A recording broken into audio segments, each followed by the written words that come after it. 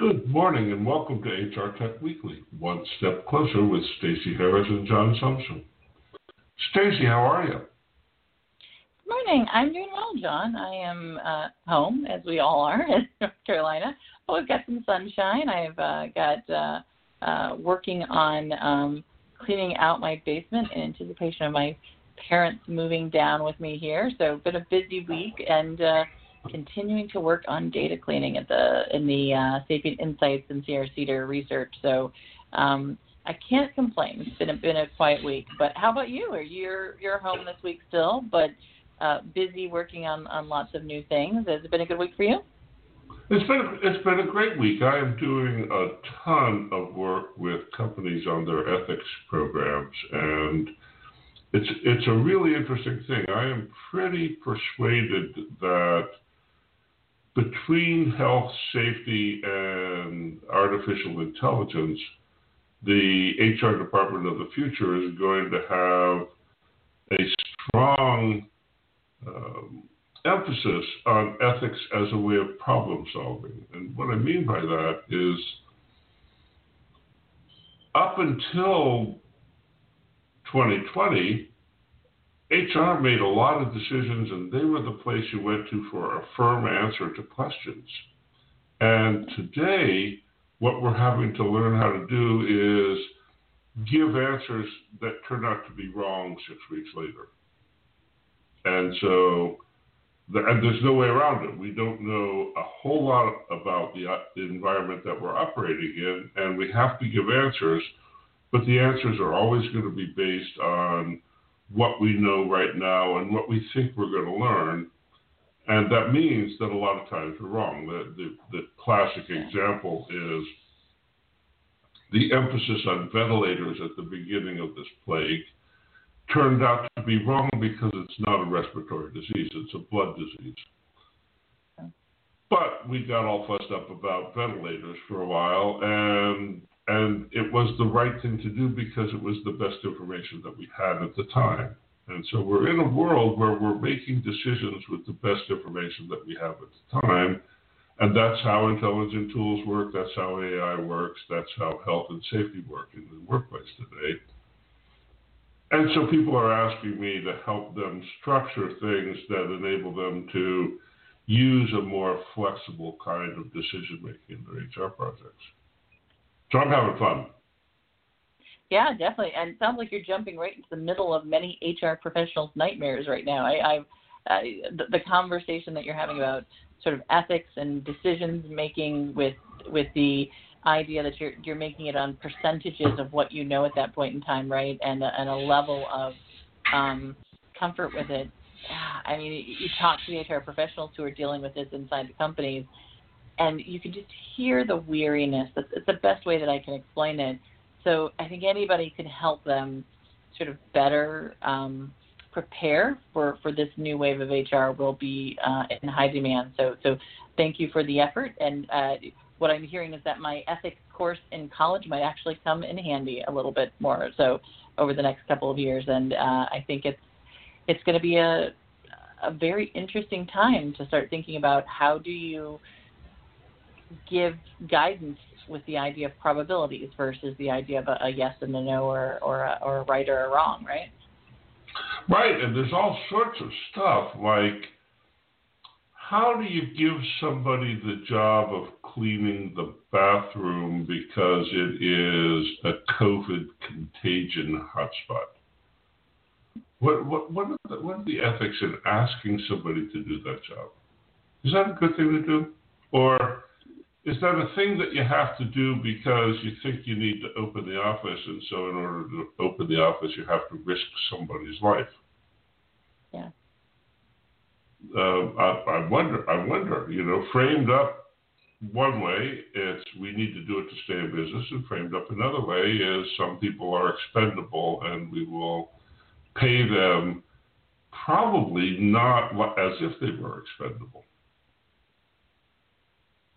Well, I think there's an even more difficult decision. Do I make the decision about who goes to do that based off of who has the most likelihood of being affected by the disease knowing that there's a percentage that may be more effective than others. So do I ask the younger workers to do that work versus the more elderly workers, right? And what does that what kind of impact does that have on diversity and inclusion conversations inside of our organization, or what kind of impact does that have on, as you said, hazard pay in our organization, right? So I think all real conversations that aren't new to HR professionals. I mean, we've had these kind of conversations if you've been in any kind of a work environment that has dangerous work within its sort of purview, but I think it's just now, at an extreme heightened, level of conversation, right? Well, I think this idea that we make probabilistic decisions based on risk factors, there's been some of that in HR. That's true, but we're headed into a time where most decisions are made on this basis. Yeah. Most of what HR does will be delivered in a form of probabilities rather than certainties. So it used to be that you went to HR to find out a certain answer.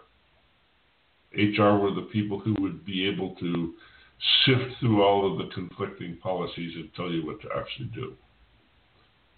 And now they're going to tell you that here's what we think you should do, and there's a 60% chance that we're right, or an 80% chance that we're right. Yeah. And so that's a different kind of answer that makes you want to have better and better questions before you give answers. Yeah. So it's also about how I take that answer, right? So yeah, I mean, it's as the person who's getting that insight, then I also have to think about how do I respond to it, right? That's the other side of this conversation. Yeah.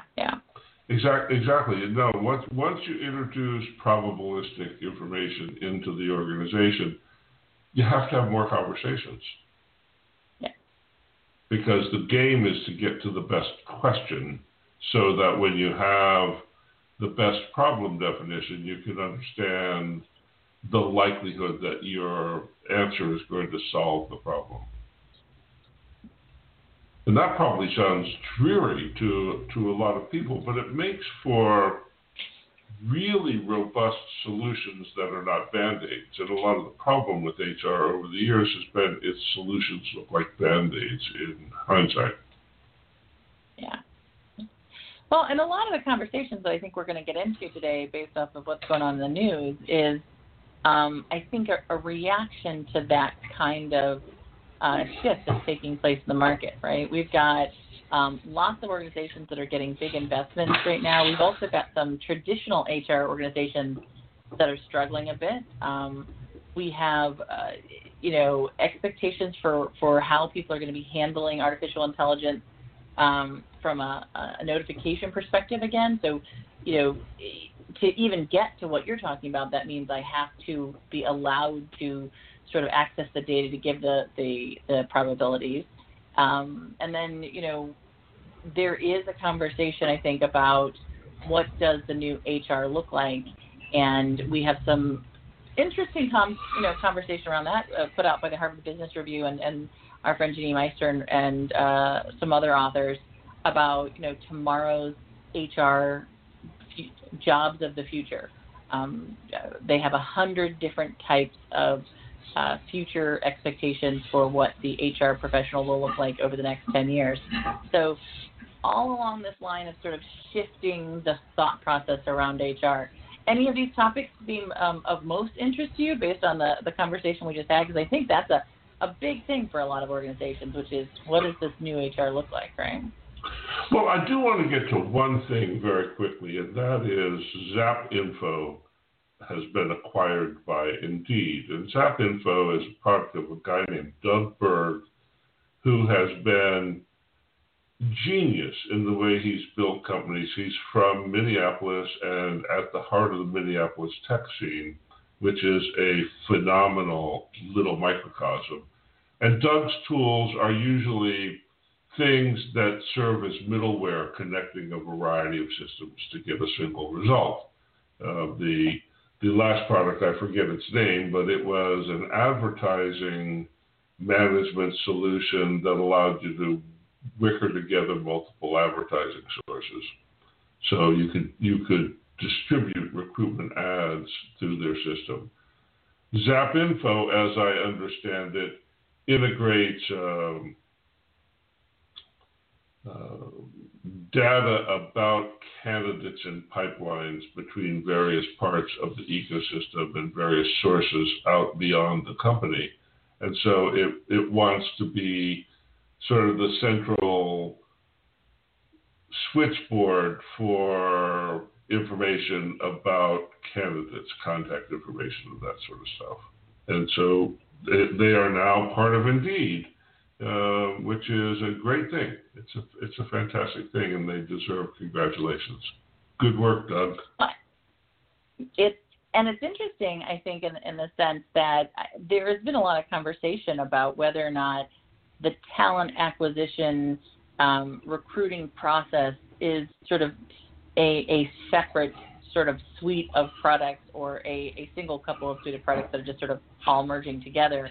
Does this kind of an integration tool which helps basically, and they're planning to sort of release it as a free resource that can be used by nearly, as they say, all ATSs or CRMs to automate the recruiting process between their ATS and CRMs and Indeed's product suite. So they're looking at it as a great tool to sort of connect Indeed to any kind of ATS and CRM. Does this make the case more so even that there is a separate set of a suite of tools that you will connect into your ATS and CRM that is separate from for the recruiting process, do you think, or is this just mean it's more closely connected? Well, it's a really good question, and at its most complex, recruiting is almost not related to HR. At its simplest, recruiting is clearly a part of HR, and so there's this thing that happens as your recruiting efforts get bigger, they become less and less like HR. As your recruiting function begins, it's exactly what HR does, figuring out job descriptions and how people fit into the company. But when you get to scale, the recruiting operations bit, which is what you're talking about, various sources, various contracts, various kinds of employees, various destinations for ads, various ways of talking to subset groups in the recruiting process, it looks more like today, in today's model, it looks more like content marketing, like HubSpot or something, with the ATS and the CRM being a data source, and that makes it pretty much unlike the rest of HR. But we're about to go into a time when people aren't hiring in that volume, and so it's interesting that Indeed is doing this right now because they've got to be forecasting a massive downturn in revenue in 2021. And so maybe this is a way of keeping their customers plugged in as they weather the storm of what's liable to be the really Great Depression. Yeah, I was going to say, if you know that you're going to be looking at reducing budgets in all areas of recruiting, any time you can get something that's more tightly integrated, that will be the one item you might keep, right? So I can definitely see this as a play by Indeed to try and get these customers tied into them a little bit more tightly than some other tools. So yeah, it's definitely, integration continues to be one of the biggest challenges, and organizations are looking for ways to reduce the number of times they have to touch those integrations, and it sounds like this would do that. So yeah. Yeah, and this is also sort of evidence of the power of LinkedIn in the marketplace, and that probably sounds off a little bit, but LinkedIn, recruiters at a certain scale just use LinkedIn. That doesn't mean it works very well, but it is a very easy way to do recruiting that's one-stop shopping if you're a little company. if you're a big company, you run into all sorts of data problems with LinkedIn because they've got bad management on enterprise level behavior.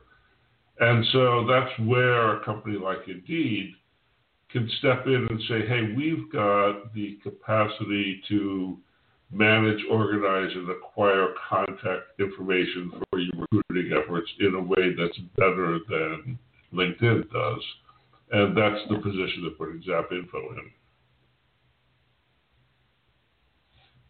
Well, it will be good to see, you know, where some of these recruiting organizations sort of invest over the next probably 6 months to a year to try and stay in line and connected to their businesses. And I think, you know, like you said, that connection with the data seems to be the biggest point of it, right? So, yeah. Yeah. Do you know that Amazon has something like 3,500 recruiters on staff? I did not know that number. I can't even think about what that means.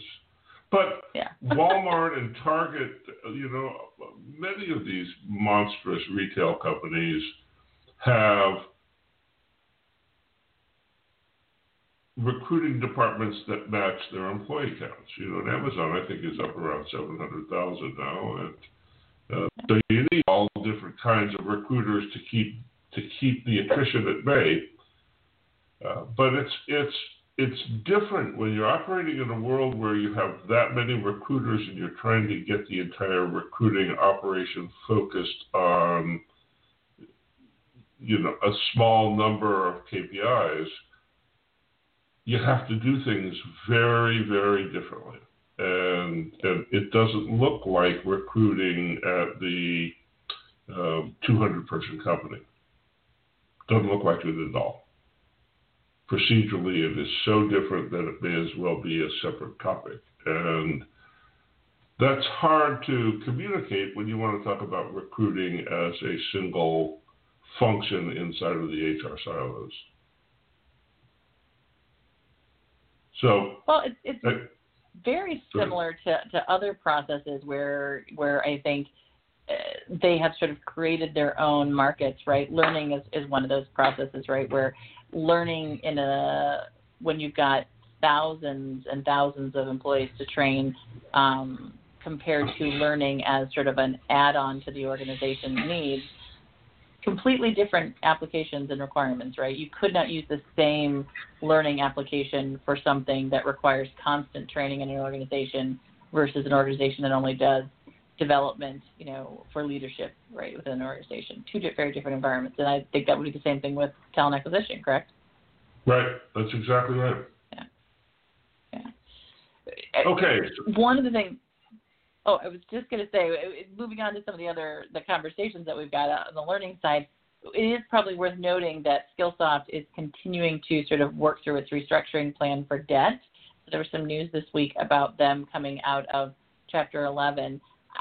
That threw me a little bit because I hadn't really sort of put Chapter 11 and the restructuring of debt together, but it is the same thing as you had mentioned.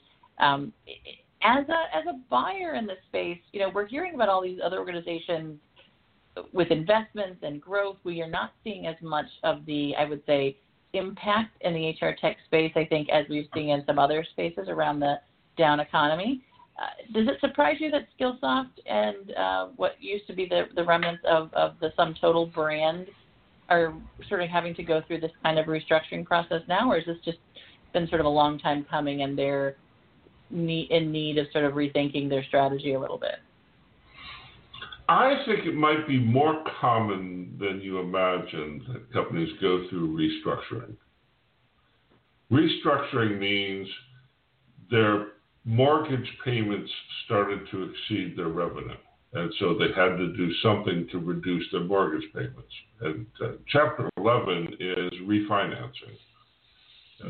And in refinancing, you negotiate with your creditors about reducing your debt so that you've got more operating room, so that you can make decisions to invest in this or that and start over again. And the reason that creditors agree to reduce debt load is they'd rather get paid something than nothing, right? So Chapter 11 is if you work with us, we'll be able to pay you something, and if you don't work with us, we can't. And so they restructure the debt in a Chapter 11 bankruptcy, and it's just not uncommon. It's not uncommon. Most of the airlines have done this multiple times.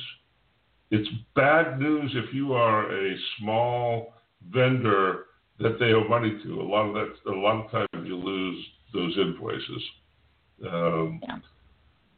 But it's kind of a normal thing, and Skillsoft has been doing an array of interesting things over the last couple of years. So I imagine they'll come out of this healthier and more vibrant. And once you've declared bankruptcy, you can't declare bankruptcy again for some period of time. And so once they start to look stable, they'll be a very good investment for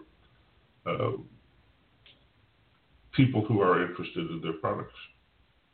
Yeah, it'll be interesting, I think, to see.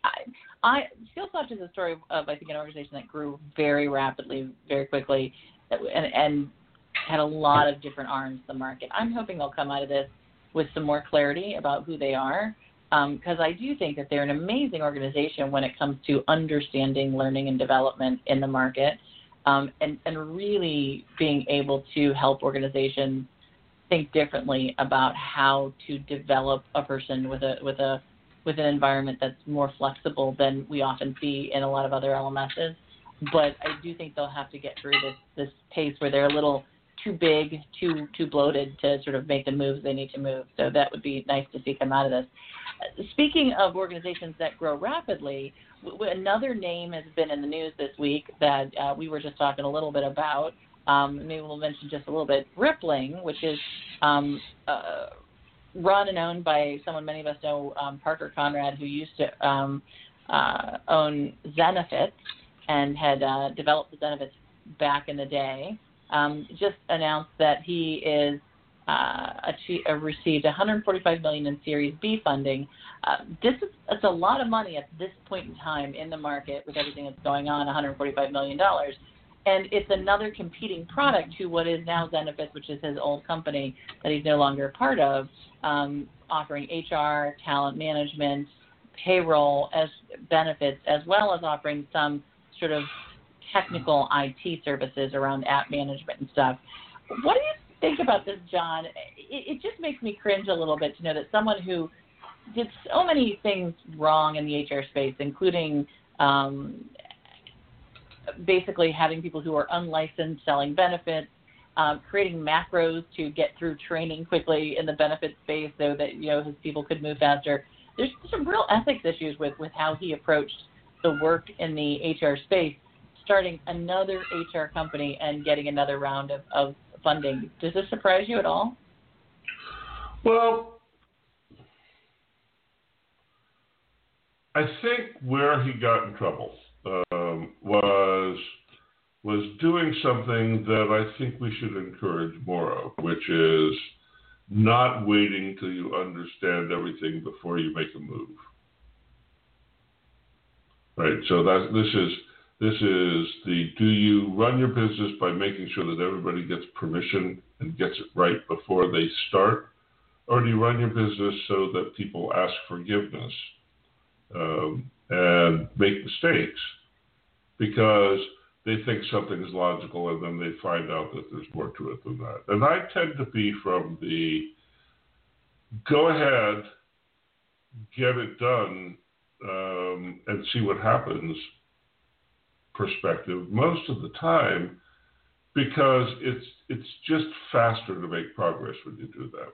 So you knock things over and you make mistakes and you misunderstand the marketplace and you don't notice that you're entering into a regulated area. Those are, I think, reasonable mistakes to make if you are a small business dependent on these sorts of services. You need to carefully understand who you're getting in bed with. But generally speaking, I think he probably made his investors money, and so they're giving him more. And it's hard to argue with that. The Zenefits thing was a disaster, and he exited after having done a pretty good job of screwing some things up. But that makes him much more knowledgeable about these things than somebody who's never had that experience. So I'll go with you there. So if I'm an investor and I look at that, the money got made, this work, the guy made some mistakes that a seasoned person wouldn't make, and guess what? That's what makes him a seasoned person. Wisdom requires experience, and you can't get experience by waiting to get permission. You get experience by doing stuff. Yeah. I'll give you some of that, but I'll have to say I think the arrogance that went along with some of the approach that he took back in the Zenefits days. But I do remember many of the I'm CEO, I can make the decisions I want to make conversations that he had on podcasts and stuff still ring a little bit in my ears because he did have a lot of small businesses that were depending on what he was doing, right? And the impact to them was pretty heavy. And he's once again in the small business space that he's working with. So we might agree to disagree on this one. I think the let's run fast and make mistakes quickly kind of idea can have a huge impact on companies who don't have the ability to recover from those kind of mistakes, right? So good point though. Yeah, well, Silicon Valley produces this sort of innovation as a primary product. And it isn't for everybody. Ultimately, they make things that are for everybody, but they don't get there by making it for everybody in the beginning. And the marketing and salespeople may not make that message really clear, and they probably ought to. Yeah, they definitely don't. But speaking of a little bit more conservative organization, ones that have been around for a little bit longer, it's also worth noting this week that we got additional investment in a company that both of you, I don't know if you've had a chance to speak with them much, but I've had a lot of conversation with them, which is CloudPay. CloudPay raised another $35 million in growth capital. They're out of sort of the UK market. They're a global payroll. Many would call them an aggregator, but they do provide some payroll on their own. And they really have created one of the early cloud-based aggregation tools for multinational organizations, being able to serve customers in 130-plus different countries. They have invested a lot over the last couple of years, I think, in creating a platform that allows large multinationals to view their payroll in a more aggregated way, to deal with audits and stuff in a more aggregated way while still using sort of local providers and connectors in each of the regions. Definitely a space where you don't want to take as much risk when it comes to payroll, because each country and each region has its own challenges and government regulations and requirements. But interesting that this week we're seeing large investments in from recruiting to the whole HR systems to just payroll aggregators, all the way through. We also saw investments in Thriver, which is a $33 million in Series B funding, which is an organization that focuses on wellness and rewards and incentives. This is a wide mix of investments this week, John. Do you think the market's starting to sort of think a little bit more about where HR could take us in this era of COVID, and so they're sort of investing in a lot of different places? I think this is just an extension of the investment that we've been seeing over the last couple of years, and the investors are getting smarter and making bigger bets. Much of what we're seeing this week involves bets that have to do with how people think the workplace is going to respond to pandemic. And that's a great big question mark. I'm starting to hear many companies talking about opening back up in April. Yeah.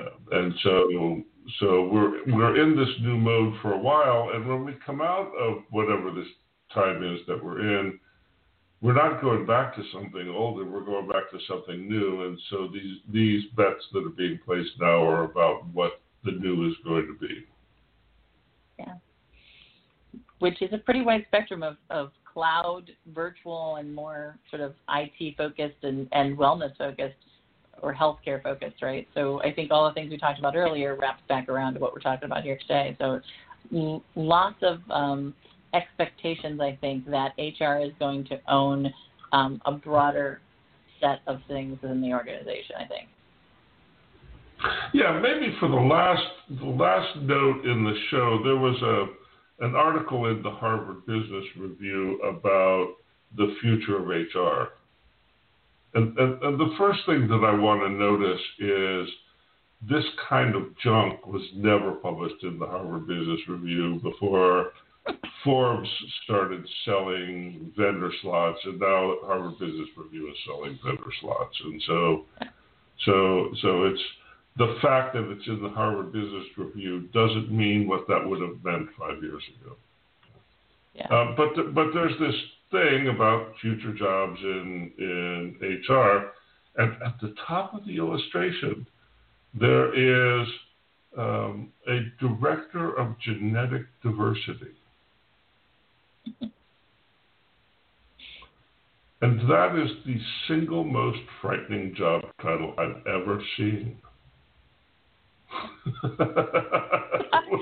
Well, I had pulled. We had the conversation about it. I was like, oh, it's an interesting title. I hadn't read it all the way. I thought we could discuss it. And when you pointed out that particular one, the genetic diversity officer, the hackles on the back of my neck did rise, because I was having a conversation earlier with someone about the fact that, companies are going to have access to this kind of data, especially if they're going through this COVID conversation, right? Are you more or less likely to become infected at this point in time, right? That's a genetic conversation on some level. Wow, isn't that just scary, right? Yeah. Well, it's also,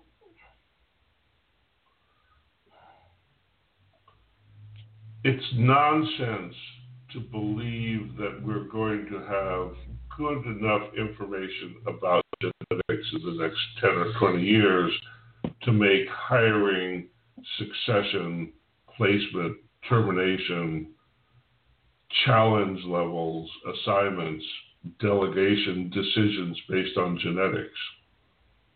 Right? That's what the title implies, is that we're going to use genetic information as foundational in management, and that's nonsense. It's complete nonsense. It's dumber than the idea that you can tell somebody's personality by the way their face moves in the video.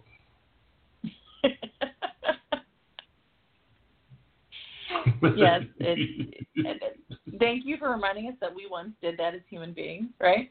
And that we will continue to make those kind of very sad mistakes and throughout our human history.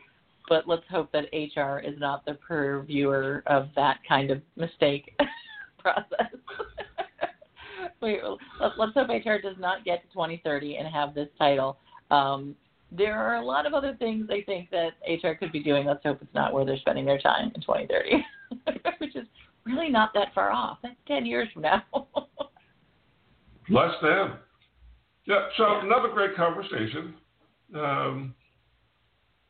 Thanks for doing this, Stacey. It's always fun. And thanks, everybody, for listening in. We love having you here in our conversations. You've been listening to HRTech Weekly with Stacey Harris and John Sumser. Take care, and we will see you back here next week. Bye.